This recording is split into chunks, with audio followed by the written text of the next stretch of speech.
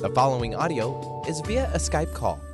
Thank you, Eric Kramer. Hi, everybody. I'm Gary Mance. I'm Suzanne Mitchell. Together, we are Mance and Mitchell in your ears for the hour of a Friday. And of course, none of that would be possible were it not for the efforts of bad boy Benny Mathers at the board. How are you today, sir? Doing very well. Was it A squared plus B squared equals C squared? I think that's all I can get muster out from the old high school days. You know, this whole hour is about the phenomenon known as the Big Bang Theory. Yeah. And now we have young Sheldon to look forward to. That's going to be entering, I think, its third season in the fall. So if you need your Big Bang fix in the form of a prequel, you're going to have that in the fall. But last night, I believe I watched the greatest series finale of any kind in any genre of TV in my entire life. It was just amazing. So, of course, Suzanne Mitchell, if we're going to talk in these high-flown terms and rhapsodize about the Big Bang Theory and the cast and the writing and the whole phenomenon, we needed to get George Beam today. He was the only guest we had in mind. The only one. Let me read about the George Beam and let's bring him on. George Beam frequently writes about popular culture.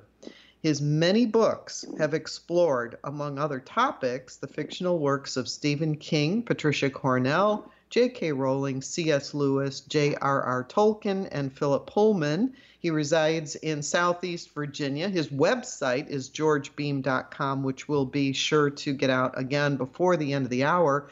And way back in 2011, he wrote Unraveling the Mysteries of the Big Bang Theory, an unabashedly unauthorized TV show companion, a wonderful book, which Gary and I read thoroughly. And this is talking about all kinds of various people, from Steve Jobs to Stephen King to Big Bang Theory, is George Beam's 12th time on Mance and Mitchell. All right. And we are so thrilled to have him back. Welcome once again to Mance and Mitchell, George Beam. Thank you. You know, it must be synchronicity because, after all, the show ended after 12 seasons. So there you go. 12 and 12. It's all about the 12s today. And it was so funny when we called you up and you said, "Oh, was I supposed to watch last night?" that brought a laugh to Gary and I to start out the hour. Yeah, like you missed that. And then I said Bazinga. So. And you said Bazinga. That's appropriately enough. Let's go ahead and just throw it to you, George. For my money, the best series finale ever. I was moved. Oh, God, it was amazing. It was beautiful. How did it affect you? Well, I should preface it by saying that as a writer, I'm very, very concerned about how books end. And a lot of other writers have said the same thing, that if you don't have a good ending to a novel, it really puts a bad taste in your mouth. Well, this particular episode of The Big Bang was really something that they had to scramble to work toward, because when Jim Parsons decided he didn't want to do the show any longer, that was it. The show was going to have to end. Suddenly, whatever plot and storylines they had would have to go out the window, and they had to scramble like a receiver, a football receiver, in order to get across that finish goal line. So, having said that, I think that the ending and the whole build-up for the whole evening actually was well conceived. It was well executed, and I think that with Sheldon getting up as he did in front of the whole world and the Nobel Committee, and discarding his long speech that he was going to give, which was about himself, and putting it aside to say, I was going to read this, but I'm not. And he acknowledges his friends who stand up at his request, and it really brings the whole show full circle, because the whole show from the very beginning has been about growing up. It's a rite of passage. It's been a rite of passage show, and that's why we have been there for 12 years as viewers. It's true. They are the number one family of choice and the smartest one ever, taken in the aggregate. They're in TV history. That's the way I refer to it. They are the family of choice, and now in rerun heaven, where they've been in a parallel universe for years. Suzanne and I, like millions of other people, will make that their dinner hour viewing. So we have done that and taken great pleasure in remembering these lines, and half the time Suzanne's reciting them, I have to say, hey, cut it out. I know what he's going to say. And she'll predict it and then quote it. You get into the very fabric of that whole phenomenon, and it becomes very personal to each viewer. Well, it's when you watch TV on a regular basis and it's a show you like, it becomes part of the fabric of your life. And so with Big Bang, every Thursday night, it's 8 o'clock Eastern Standard Time at least, it's time to turn the TV on and watch the Big Bang. It's something to look forward to. It becomes part of your routine. And now that it's gone, I'm glad that they have young Sheldon to carry things forward, because there's a great deal with young Sheldon that has to be explored, and the child actor that plays him is phenomenal. He's just perfect for that role. He is a little cutie, that's for sure. We need young Sheldon to carry us backward, is the way I look at it. I think one of the last time or two that we had you on, we were talking about how, what are they going to do with Raj? And we're not laughing as hard as we used to in the beginning.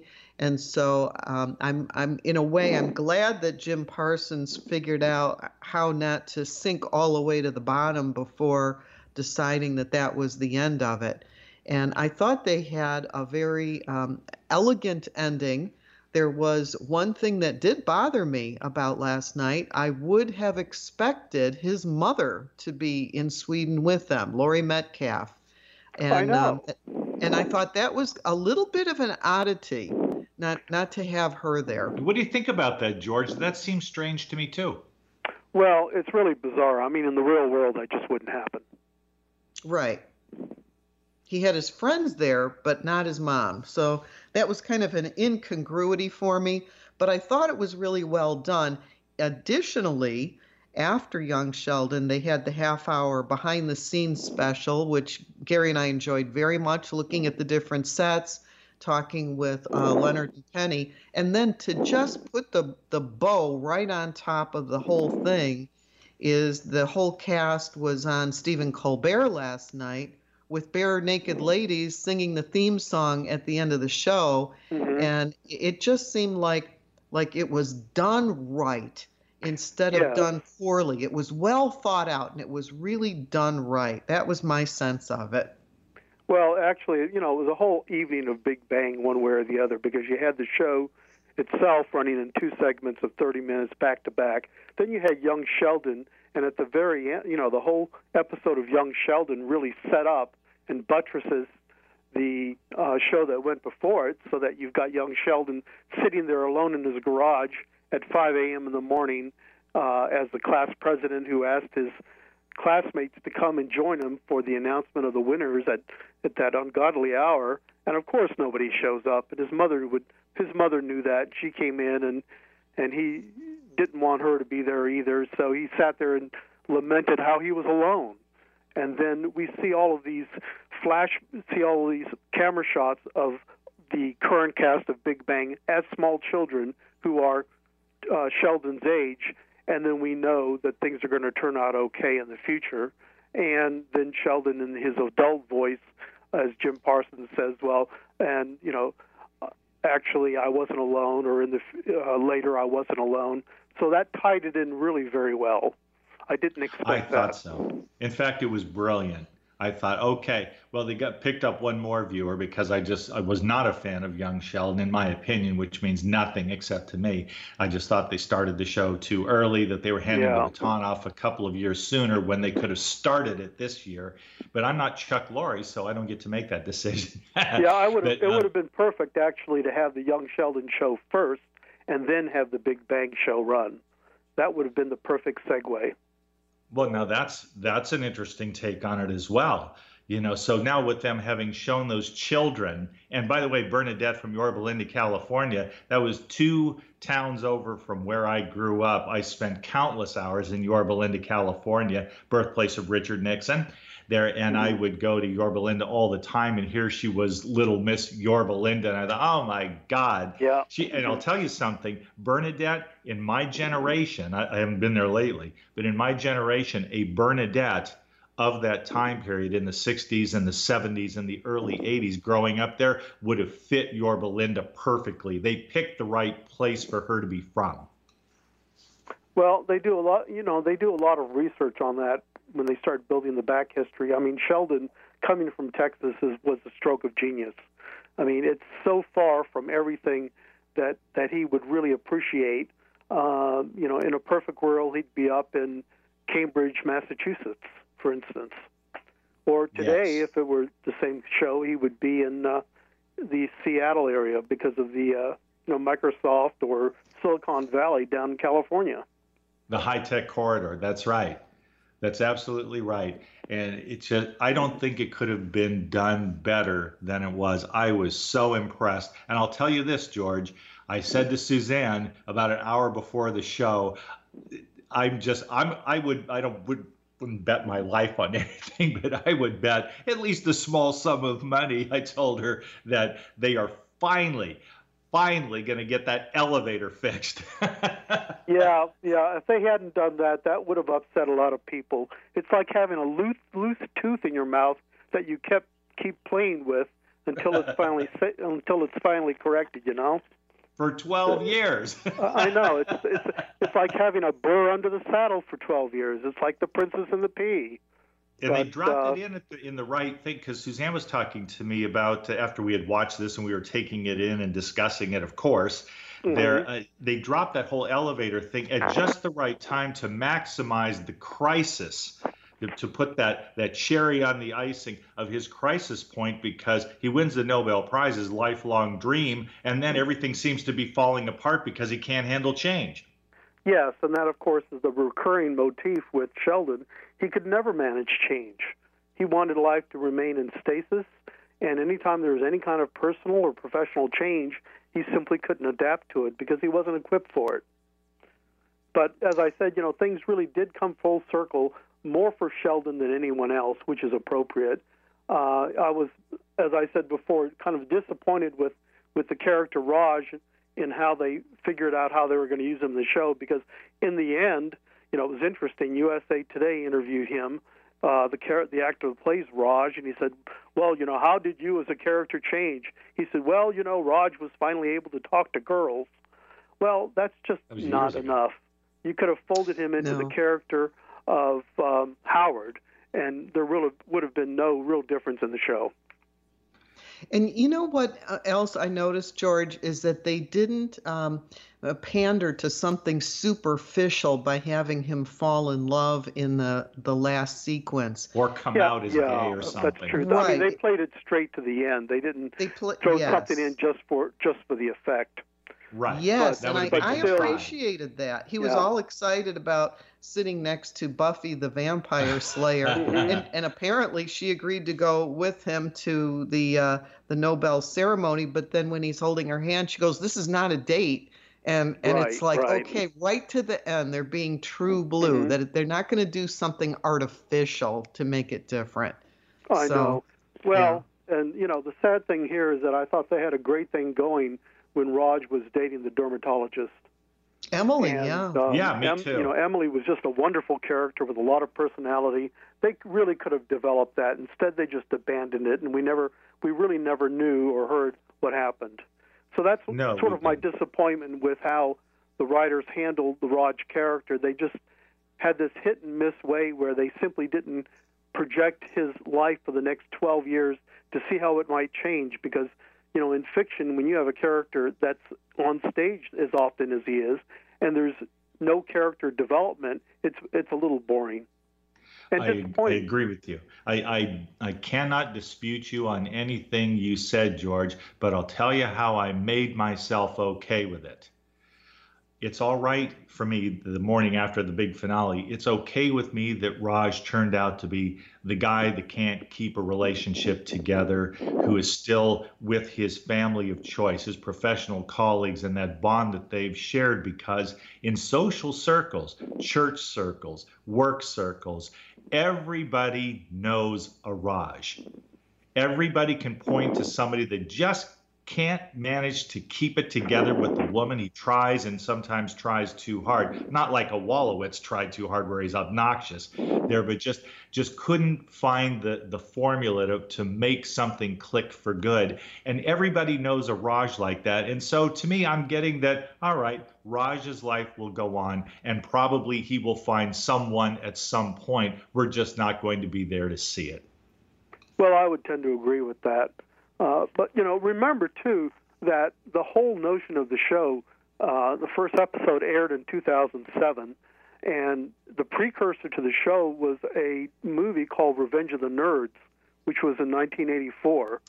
Oh. And really what we've had is a transformation in popular culture where the nerd is no longer the butt of the jokes and this stereotype. The nerds were the ones that finally, because of the computer knowledge that they've had and all of the funding they've gotten over the years in Silicon Valley, they've become the leaders.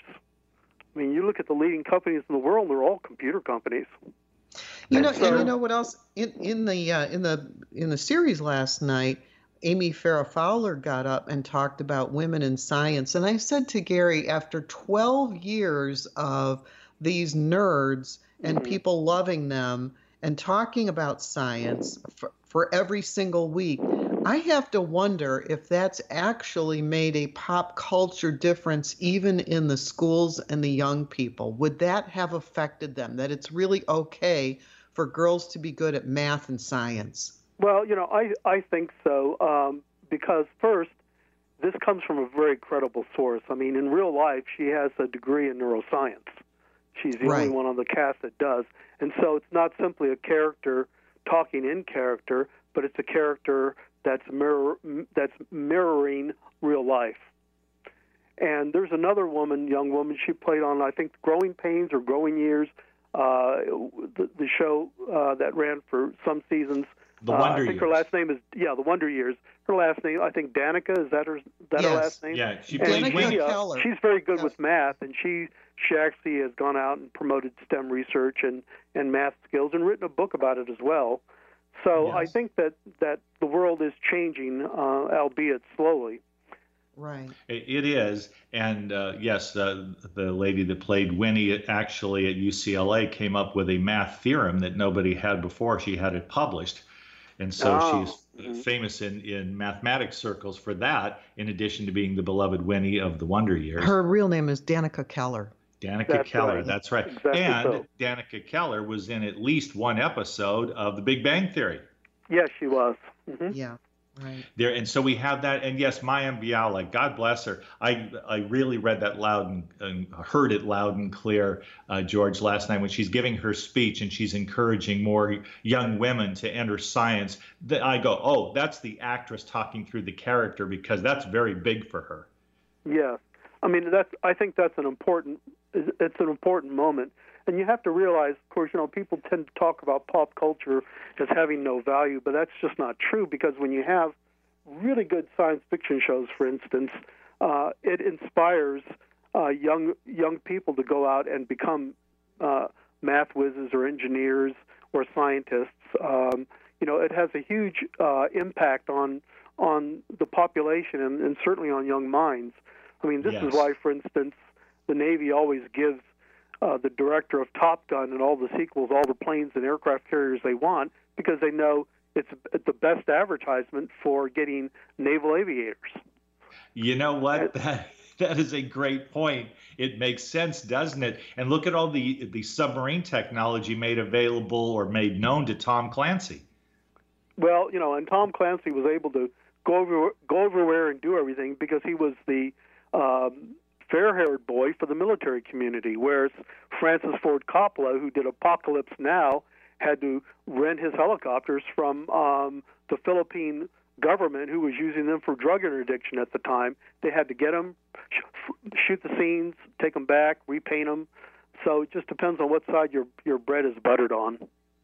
You know what? That's a brilliant point. I never heard that before. What I did hear regarding Apocalypse Now, look at us swapping trivia, is that Marlon Brando showed up on set so obese that Coppola was shocked and had to make a decision as they were getting ready to shoot his scenes to put him mainly in the dark because he was just too fat to look the way that Coppola wanted his character to look.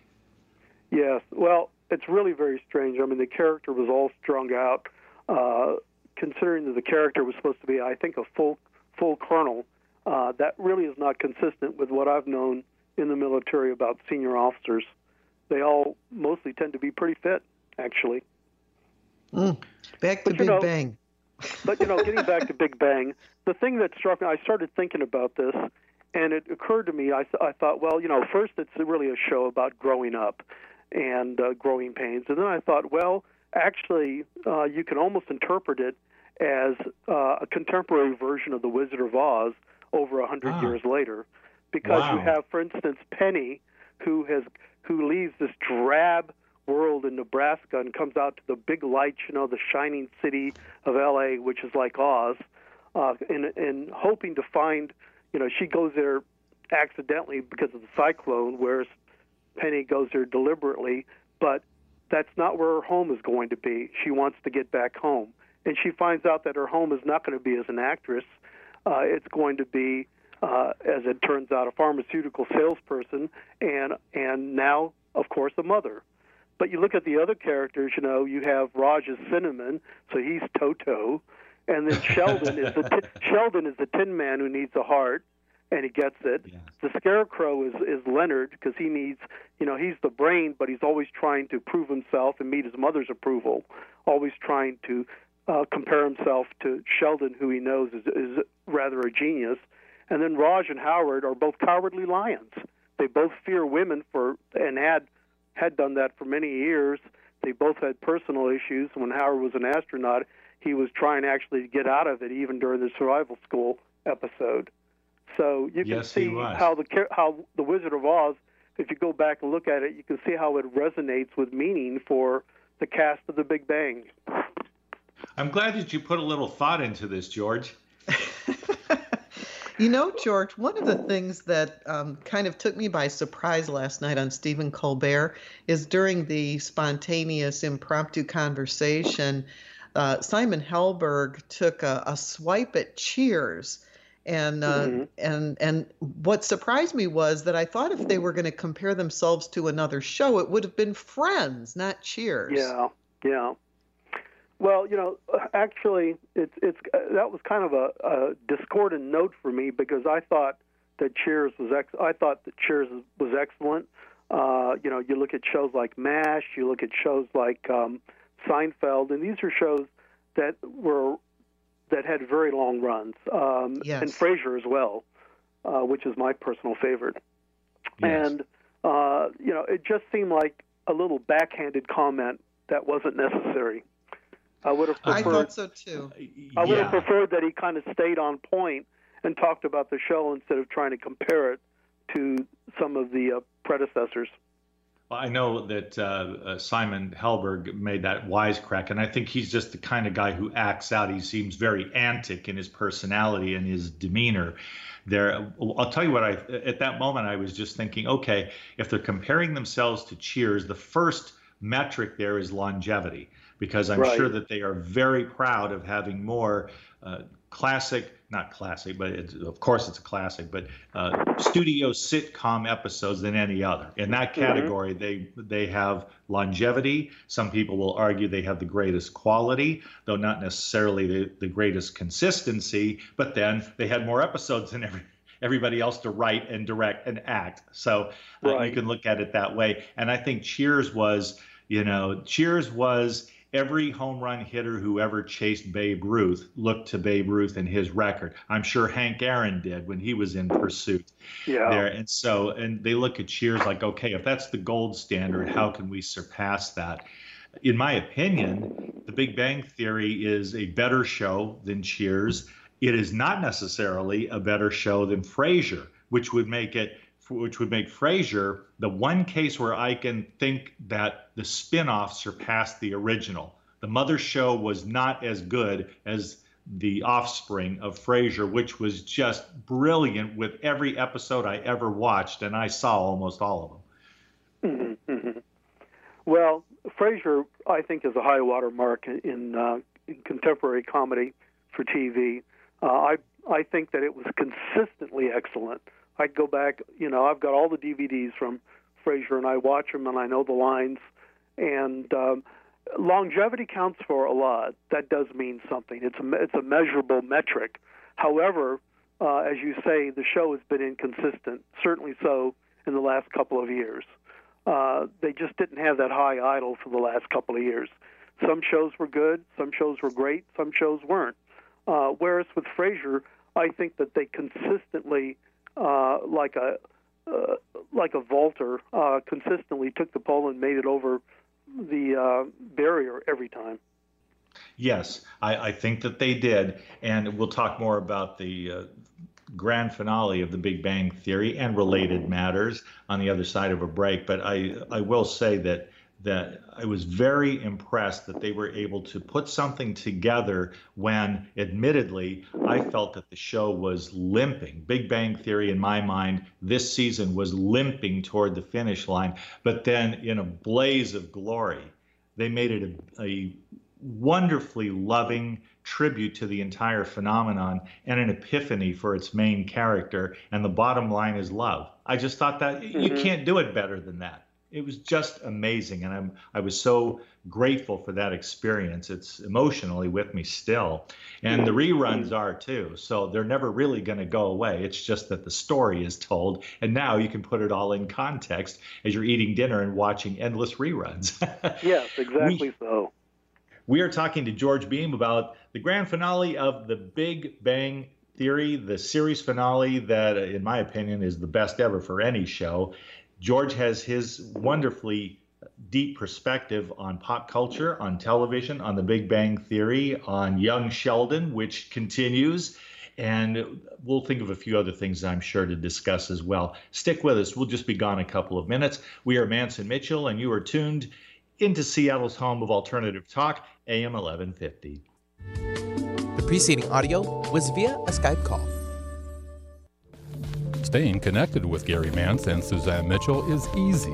Just go to manceandmitchell.com for the latest info on topics and guests. Friend Gary Mance and Suzanne Mitchell on their Facebook pages and like the Mance and Mitchell show page at facebook.com/manceandmitchell. If you're on Twitter, share a follow with Gary and Suzanne at Mance Mitchell. Join Gary and Suzanne Friday and Saturday mornings at 10 a.m. for an unusual show that covers everything from personal growth to the paranormal. Here's an amazing act. Here's a tremendous act. Here's a startling act. The amazing, the thrilling, the greatest, spectacular, incredible, exciting, wonderful, world fame, most unusual novelty act. The home of the A-Team of Alternative Talk is manceandmitchell.com. Heard right here on Alternative Talk 1150 AM or streaming live from your computer anywhere. Roxanne Watson is on a mission. Hello, how are you doing today? She wants more people to register as organ, eye, and tissue donors. Are you an organ donor? Yes, I am. Yay. My goal is to sign up the most people in the United States. What drives her? Roxanne's own life was saved through the gift of a heart transplant, made possible by an organ donor. I decided that day that I was going to devote myself to the cause of organ donation and signing people up and honoring my donor by doing that. Now she's back to health, and she's a powerful force helping to save lives every day through her work. Imagine what you can make possible by leaving behind the gift of life. 8 people can be helped with the major organs, and up to 50 people can be helped with a little bit of everything. And when you think about it that way, that you could help that many people, it's amazing. It really is. Learn more and sign up as an organ, eye, and tissue donor. Go to organdonor.gov. A message from the U.S. Department of Health and Human Services, Health Resources and Services Administration. On Friday, Mance and Mitchell welcome George Beam, expert on The Big Bang Theory, to discuss the series finale and the end of an era. On Saturday, Mary Lee LeBay joins us once again, sharing her insights on past lives, reincarnation, and what it means for this life. Bringing you fascinating talk since 2007. We are Mance and Mitchell, Friday and Saturday mornings at 10 on Alternative Talk AM 1150.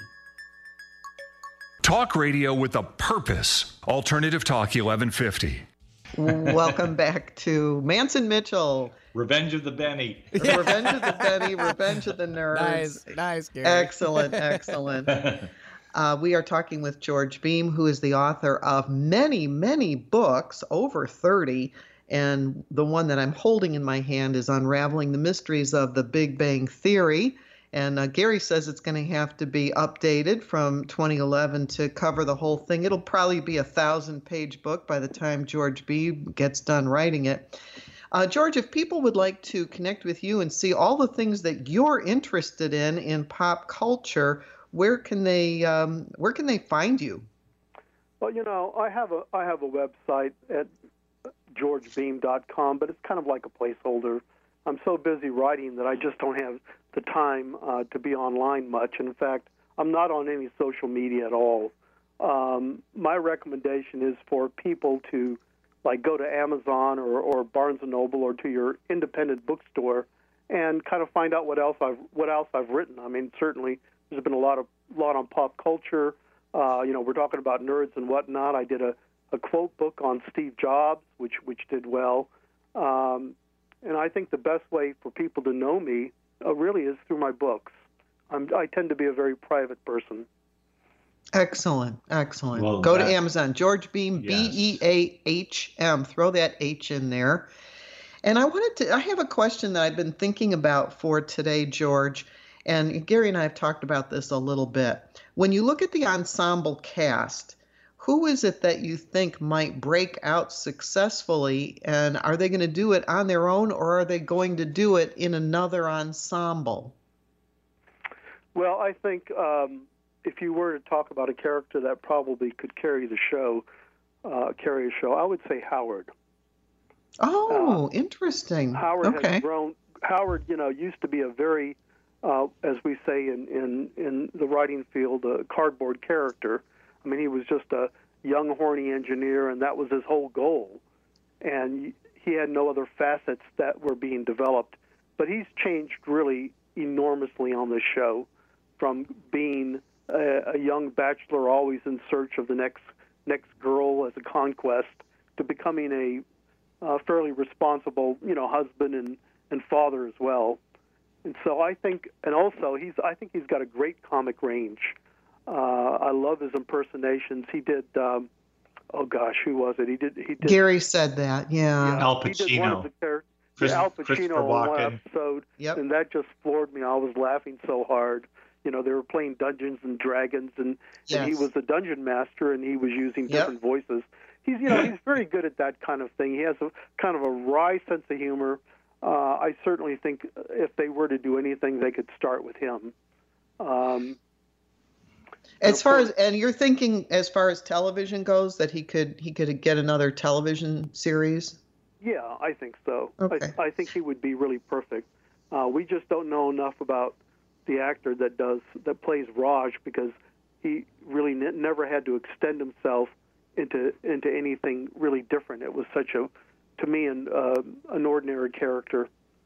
Yes. Because we didn't see any development. We didn't see the development, except that what I saw over the years develop in him was the air of frustration and then resignation, as his personal life was a big, long, slow circle.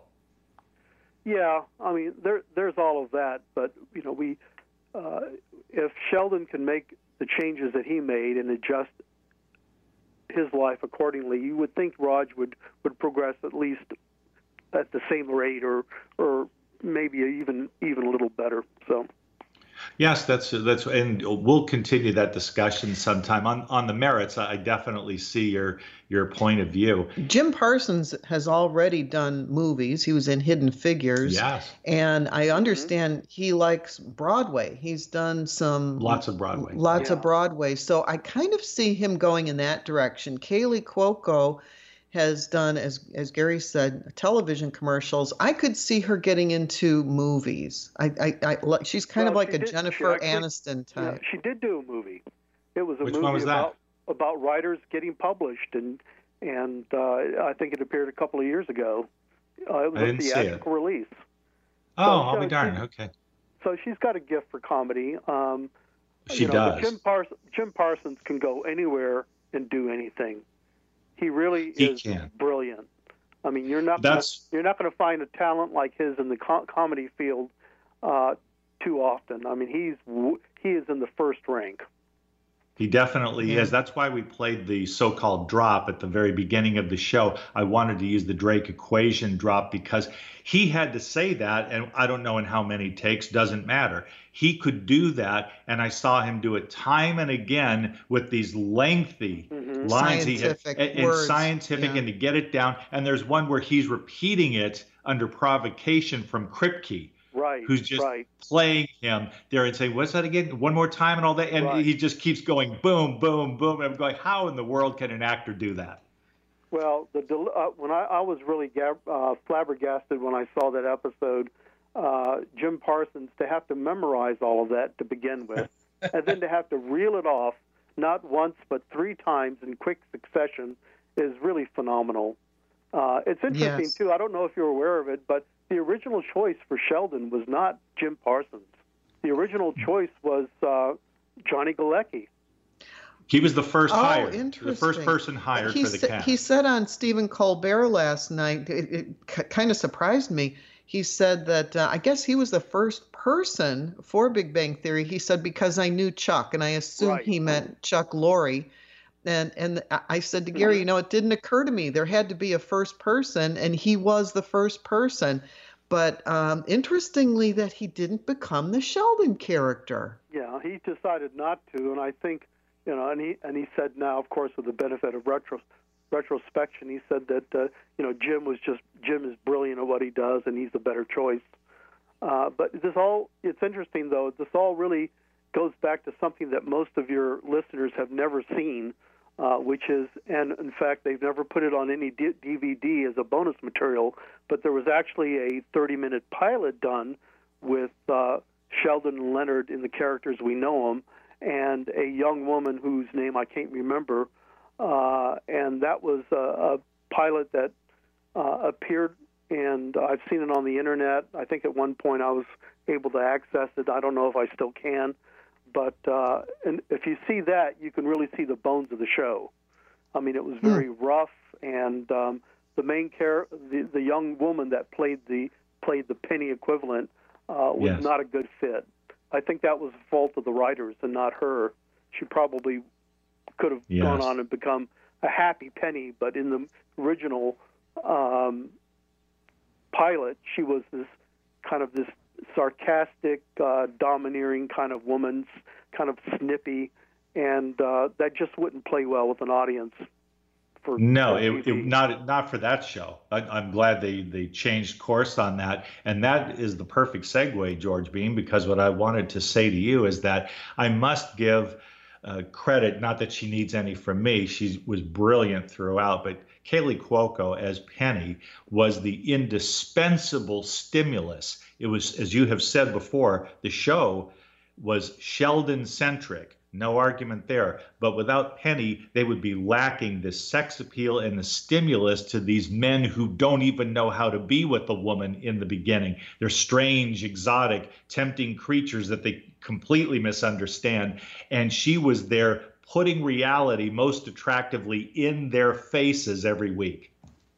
Well, exactly so. And that's why they had to change the female lead after the pilot, because they got the feedback. And the feedback was, the character is just not sympathetic, character is not likable.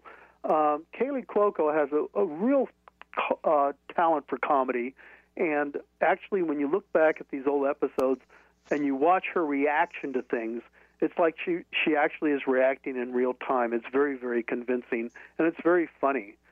She's great at making expressions. She's great with making comments on the show that fit right in. And, and I thought about it this morning, and I thought, one of the things I like most about the show is that you don't have what I consider to be the current sitcom formula, which is every single character is snarky. Every single character is sarcastic, and that's supposed to pass for wit. Right. And you don't really have that, because to me, sarcasm is undisguised hostility. And, I agree with you totally. And so what you have in this show, and it's one reason they lasted 12 seasons, is that these people were not spending all of their time denigrating each other. They spent all of their time trying to figure out how to get along. And it reminded me of something that Kurt Vonnegut's son, Mark, told him when his father asked him, why are we here on Earth? His son is a doctor. I think he's a psychologist. And he said, well, Dad, we're here to get through this thing we call life because we're all in this together. And I thought of that when in context with the show, because that's how the show is. They all needed each other to get through life and to understand it and to come to grips with it. And with Penny, she's a great choice. She was a great choice for the friendly neighbor, and she really was indispensable in the show because of her role as a mother figure early on, and being the interface for the female world, which they had no entree into. So they, progressed to the point where they went beyond Penny as a sex goddess and then Penny as a friend. And so I thought all of that was handled very sensitively and very well because, I've known, and I came from science fiction and fantasy background. I was a fan. I read science fiction and fantasy. The world has changed now. It's become mainstream. You've got these gorgeous young actors on TV doing interviews saying, oh, well, I'm a geek. Well, lady, not really. You're 20 years old. You're 25. You're gorgeous. You've never had anything happen to you when you were younger. You've never been taunted. You've never had a kick-me sign taped to your back, which I remember having had that in high school. And, the whole community of geeks really came from science fiction fans and comic book fans who were uncomfortable socially, not only with women, but with people in general. And they went to fandom as a way to escape from the real world, and so they found other people who thought like them, and they banded together. And so for me, the show really does have a resonance for people that would not really consider themselves nerds, because it's a closed community. But now, a lot of people are saying, well, I sort of feel like an outsider too. I kind of was set upon and put upon when I was a child and when I was younger. So I think the show had real meaning for people that came from that subculture, which now has become very, very mainstream. When you go to San Diego Comic-Con every year, it's entire families that show up. It's a Super Bowl. So it's like the celebration of the nerds. Yes. And speaking of that, there were the secondary characters, the mothers and the fathers, the geologist, Kripke. And I was glad they paid a little bit of extra homage to Stewart, because he was very close to being a main character. He had enough of a role there, and he really struggled with his life as the comic store owner, and all his physical problems, his everything that was going on with him. It was kind of nice that he got a girlfriend at the end, that he got Denise. Yeah. Well, he got it in a way. He was able to turn all that quirkiness to best effect and realize his dream in a way that Raj was just not able to do. My whole thing with Raj boils down to he just never got the formula. This brilliant astrophysicist couldn't get the equation to balance in his own life. And it's sad there, and the writers did what they did there, and we may not be thrilled with that at the end of the series, but I know people like that. There have been times before I got lucky with my partner here when there were times when I could relate very closely to Raj. I was that guy, essentially. So I do understand it. But I wanted to ask you, George, you and Suzanne a question, because I have my own take on this. And while we still have time, I wanted to get this in. The week before the grand finale, the week before, what I saw happen was just wonderful in terms of pure human relations and familial relations. They had to deal with Leonard's mother. I mean, this is Christine Baranski. You're not going to just, she got much better isolated treatment in her relationship with Leonard than they did with Sheldon's mother, which is strange to me. But nonetheless, the week before, it seems to me, and I'd love to get your take and Suzanne's, it seems that at the end of the day, between a child and his mother, all that well, all that Leonard was left with, the bottom line is all that Leonard was left with, the only option was forgiveness. Yes, and I think that really set up the last episode as well.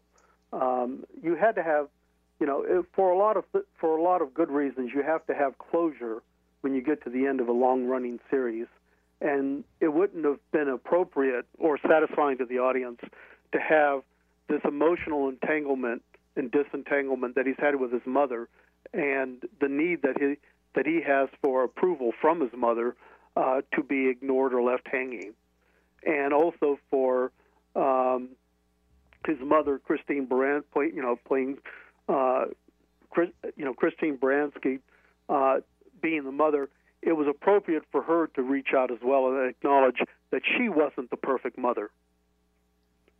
So that closure was necessary, and I think it was handled very well.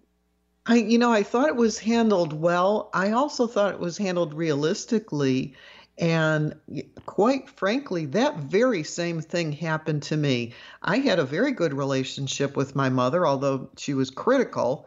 And when I was living in Seattle and she was living in Florida, I wanted her to come out and see me singing in the choir and see my life and spend time with Gary and I. And she moved to Seattle, but didn't want to do any of those things. And it was one Mother's Day when I was hearing our minister talk about you have the perfect mother because you either want to be like her or you don't want to be anything like her, but you got the perfect mother. And I was sitting in church and I'm saying, how can I be this old and be looking for my mother's approval? And I started laughing so hard during this sermon because I realized I was being ridiculous. You weren't being ridiculous. It doesn't matter what age you are. You're always going to look to your parents and want their approval. But I stopped that day. And that was what I wanted to say. That was the day that I said, you know what? I know who I am. I love who I am. And I really don't need her approval when I saw that, for me, it was looking ridiculous. And after that point, our relationship became even better because I wasn't looking to have her do that for me. And that's what I got Leonard was doing. He didn't need to have his mom do anything for him anymore. Well, he was done with that. I think there's an important distinction between needing somebody's approval and wanting somebody's approval. And so, in Leonard's case, he really did need his mother's approval, and it took a long time to realize that he, as an adult, he really had his own identity, and she had to respect that. And so I think the closure was necessary, and as I said, I think it did set up the final episode. A lot of the loose ends were tied up. Of course, the whole thing about the Nobel, I knew that was coming a long, long time ago. I figured the two things that they couldn't change would be that and fixing the elevator, and everything else was optional. So. Yeah, and Gary called those two things as well, George. So you and he were right on the same page there. And I never get the arc of a whole series right, but I knew that time because what I thought is that yes, he will get the Nobel Prize, but he can't do it alone.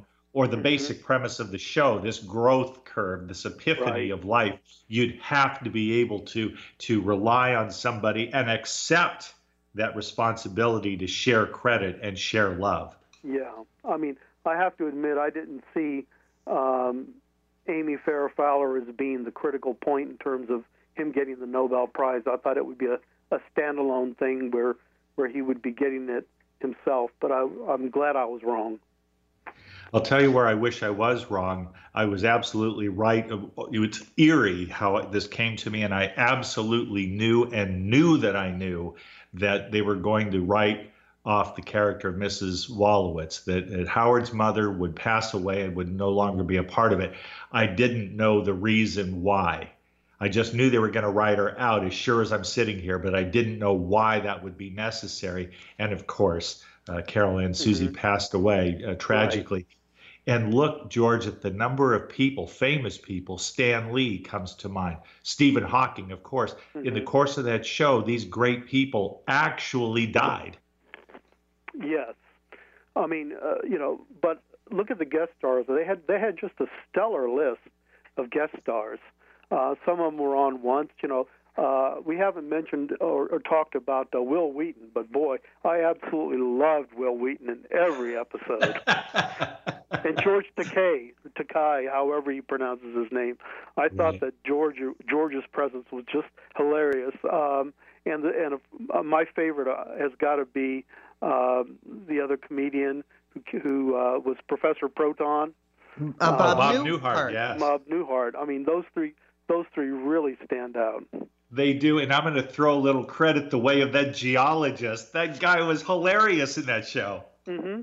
I mean, the supporting cast and the cameos added such a rich dimension to the show, and a much-needed dimension as well. It really fleshed it out. And I thought of, Frasier, because Frasier was the same way. These supporting characters had an important role to play, and they played it well. And that's certainly true in The Big Bang Theory. And we have to be in the last 3 minutes here. We've got to be fair to Kripke. Way to ruin your reputation. Yes. Well, it was perfect for him to call and try to make the fake call. But of course, with his speech impediment, they knew it was Kripke.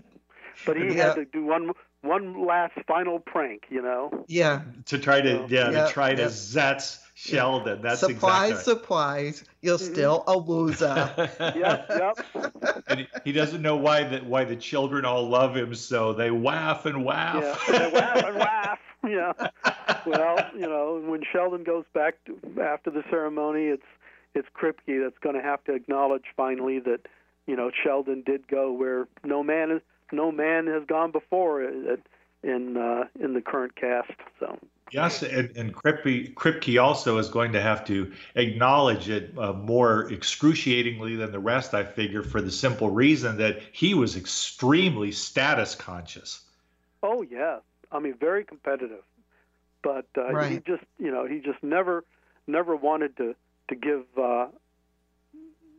Sheldon the due honors that he really deserved.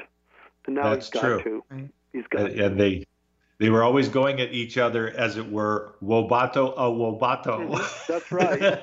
Exactly. I mean, I just love the character. It's just he was just wonderful. Well, it's the end of an era for sure. I'm glad they did it as well as they did. It is going to be a boxed set, I'm sure.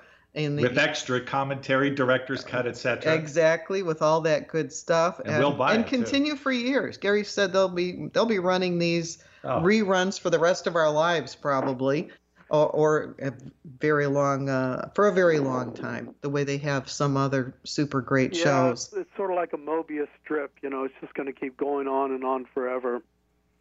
And there'll be a big box set, and I really hope they put that initial pilot that has never been seen on TV or online, and put it as a DVD extra, because until you see that, you can't really appreciate the bare bones of how they constructed this show.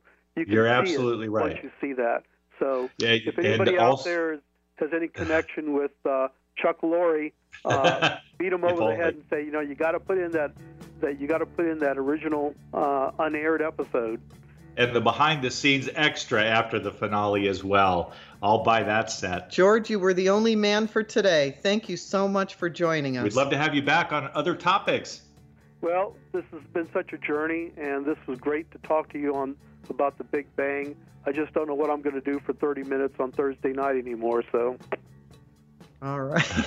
You'll fill it with something creative, I'm sure. Thank you, George Beam, and thank you, ladies and gentlemen, for listening to our show. We'll be back tomorrow at 10 a.m. with another live show right here on AM 1150. Have a great weekend, everyone. The preceding audio was via a Skype call.